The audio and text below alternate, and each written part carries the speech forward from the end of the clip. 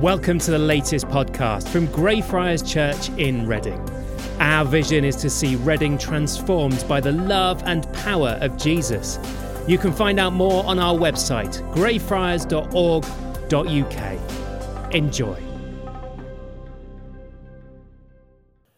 Good morning, everyone. If I haven't met you before, my name's Natalie. Hello. It's a privilege to bring God's word to you this morning. Sometimes I get to the stage when I'm preparing a sermon and I look and I think, Lord, why this week and why me? In the Message translation, one of Jesus' comments from our passage this morning says this: they talk a good line, but they don't live it. They don't take into their hearts and live out in their behaviour. It's all spit and polish veneer. Jesus reflects that because these people that he's having a conversation with sit in a position of authority in Moses' seat, it says in our passage, that you're to look at them and it says you're to do what they teach, but, and it's a big but. It says, don't follow their way of living. The title for the passage, as Steve read, is variously listed as a religious fashion show, 7 woes, or a warning against hypocrisy. So as a leader, I am fully aware of my own fallibility and rightly aware that God will hold me to account on the day of judgment. I'm sure you'll not be surprised, therefore, that I took many deep breaths as I prayed through how to preach this morning. My conclusion was, does anyone want to swap places? Can we have the next slide? There you go. Sorry. I jest, but let's pray so that we hear from God. Lord Jesus, take my words and where I fail, replace them with your own. Where they're in line with your will for those of us here, help us to help them land in our hearts and minds with a grace that helps each one of us to live as you did and as you do, so that the light of God's kingdom would shine more brightly through each of our lives. Amen. So I wonder, as you heard that passage read to you this morning, who you think Jesus is addressing and what kind of change you think he's looking for and in whom. I joked earlier about leaders and people in power, and for good reason. Of late, across the pond and in our own country, we've seen that godly action on behalf of leaders and those in power cannot always be assumed. And there's a risk as we unpack this passage that we point a misguided finger of judgment just at the teachers of Jesus' day and at the Pharisees, implying a naughty tut-tut. It's simple to do that, isn't it? They're the hypocrites, but I'm not exactly sure that's the teaching that Jesus is giving. We know from earlier in this sermon series that Jesus' intent was not to disregard the law that the Jewish leaders were guiding their community to live in. You might recall this verse from one of our earlier sermons. Do not think that I have come to abolish the law, Jesus says. But I have come not to abolish the law, but to fulfill them.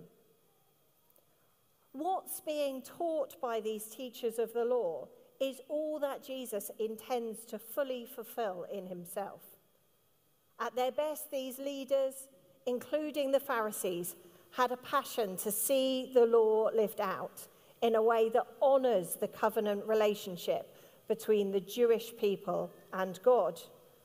They were all foreseeing love, faith, justice, obedience lived in the reality of people's daily lives. So a lazy look at this passage risks pointing the finger at those Jewish leaders. So I wonder if those leaders are not the only people that Jesus is addressing. What is he wanting to see changed? Who are his comments directed at and why? And it could be as simple as saying, who's Jesus recorded as speaking to in our passage? Because he's speaking to the crowds and the disciples, and he says this to them. Obey them and do everything they tell you. Or in the NIV translation, be careful to do everything they tell you, but. And I would suggest that his words can be addressed to each one of us in this room and those who are blessing us by joining us online. Do everything that is said in the law, but. The but makes it clear we're invited to follow religious instruction, but not hypocritical action. The what, the who, the what, and the why. These crowds and us as disciples ultimately today, the what, we are to guard ourselves from inauthentic teaching. I left my prop, one sec.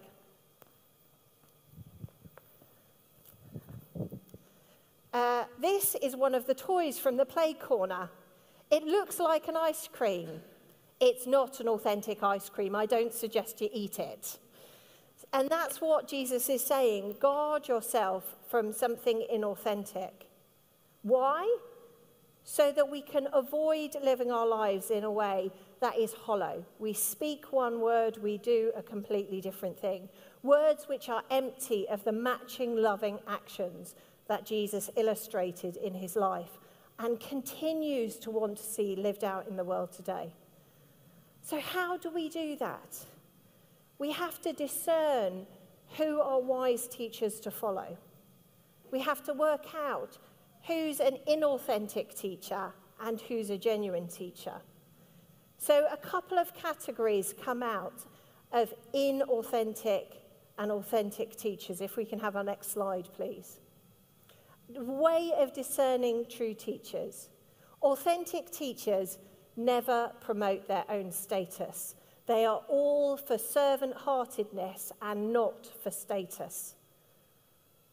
And like Jesus, authentic teachers live in a manner that matches their words. They practice what they preach. If we could have our next slide, please. And I'd like to suggest that our passage is saying that Christ's call to us as worshippers is to be the same. The call is addressed to us as much as it is to those leaders. Let's start with status, if we could have our next image, please.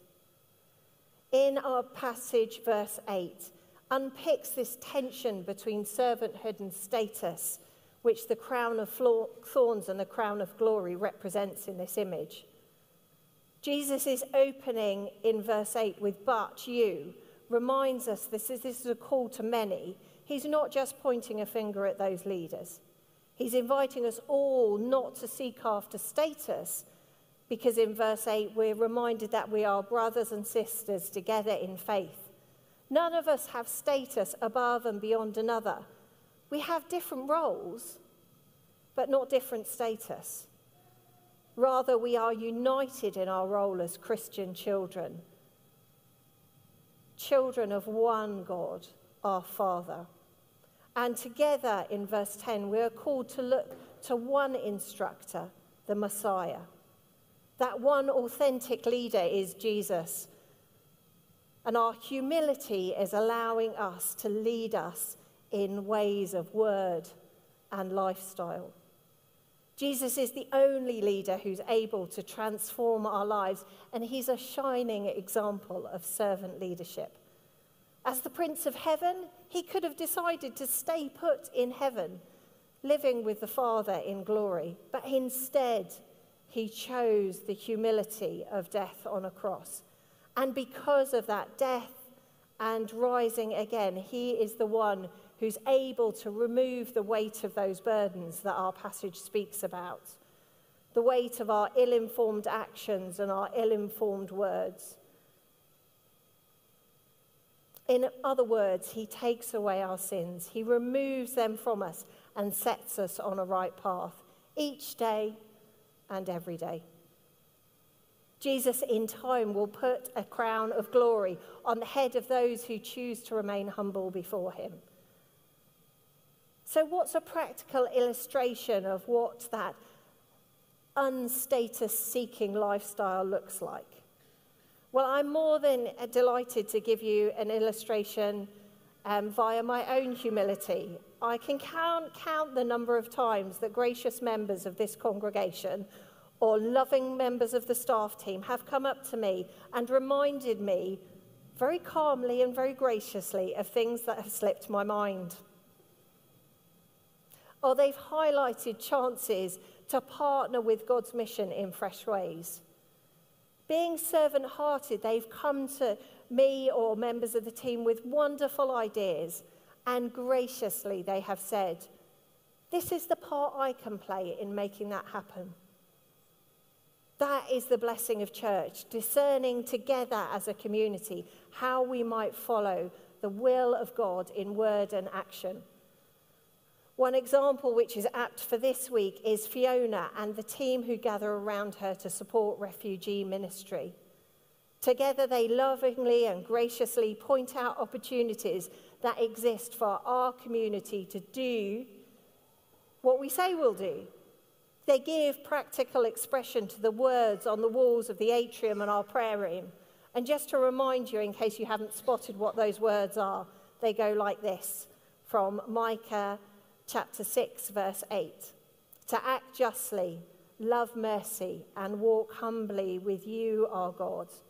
And in Matthew 5:16, "In the same way, let your light shine before others, that they may see your good deeds and glorify your Father in heaven." We serve the refugees that come into our church. We give them a place of safety in place of the unimaginable violence, persecution, or hardship they may have had to experience. And our weekly drop-ins are a regular time for us to be servant-hearted. In unity, as brothers and sisters, without status, just loving one another as expression of God's love. These lovely, but in some cases scarred individuals come to us simply to have a conversation while they work out when and if it might be safe to return home. So we honour them with God's love. An expression of God's love is a conversation, a cup of coffee, a tea. And we stand as welcomers.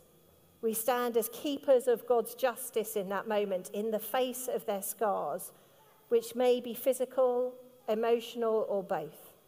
That's an example of some humble service, of servant action where word matches deeds, which connects us from status and servanthood to the second emphasis of our passage, which is practical action. The desire to see those who grow in faith have Christ-like actions that match their words of praise and worship. In effect, God's call for us to practice what we preach. Not literally preach, because not all of you preach sermons, although you're always welcome. But we practice what we preach, don't we? Or do we? Not always. I don't always. This is the time of year in Oxford where many people are being licensed by the bishop for ministry as priests and deacons in our church. Not literally in this one for this year, but, all those who are becoming curates are licensed. And as they do so, they are reminded that in due time they must give an account for all they do as leaders before God. And that thought may make it easy to slip back into the earlier risk of just focusing on the leaders from our passage. They don't practice what they preach. They tie up heavy, cumbersome loads and put them on other people's shoulders, but they themselves are not willing to lift a finger. However, you might be surprised that in the licensing of deacons and priests, the words that are said don't just focus on those individuals. The words of the service, there are 2 slides, and I've put them up so you can follow them, go like this. Sorry, the print's a bit small. God calls his people to follow Christ and to form us into a royal priesthood, a holy nation, to declare the wonderful deeds of him who has called us out of darkness into his marvelous light. So in a service where you're licensing an individual, God calls his people to follow Christ and to form us, all of us, into a royal priesthood. And then the words of this part of the service. The church is the body of Christ, people of God, and the dwelling place of the Holy Spirit. In baptism, the whole church is summoned to witness to God's love and to work for the coming of his kingdom. These two sets of words remind those present of two things that echo with our passage from today. Firstly, that we share in light bringing, God glorifying calling, and we do that together. We are a royal and a servant-hearted priesthood. And secondly, we practice what we preach in unity. And we have to avoid, as we do that, placing overburdensome loads on those people's shoulders who are struggling. We do that by depending on the Holy Spirit as the engine and the power and the fuel to equip us for the work that we do.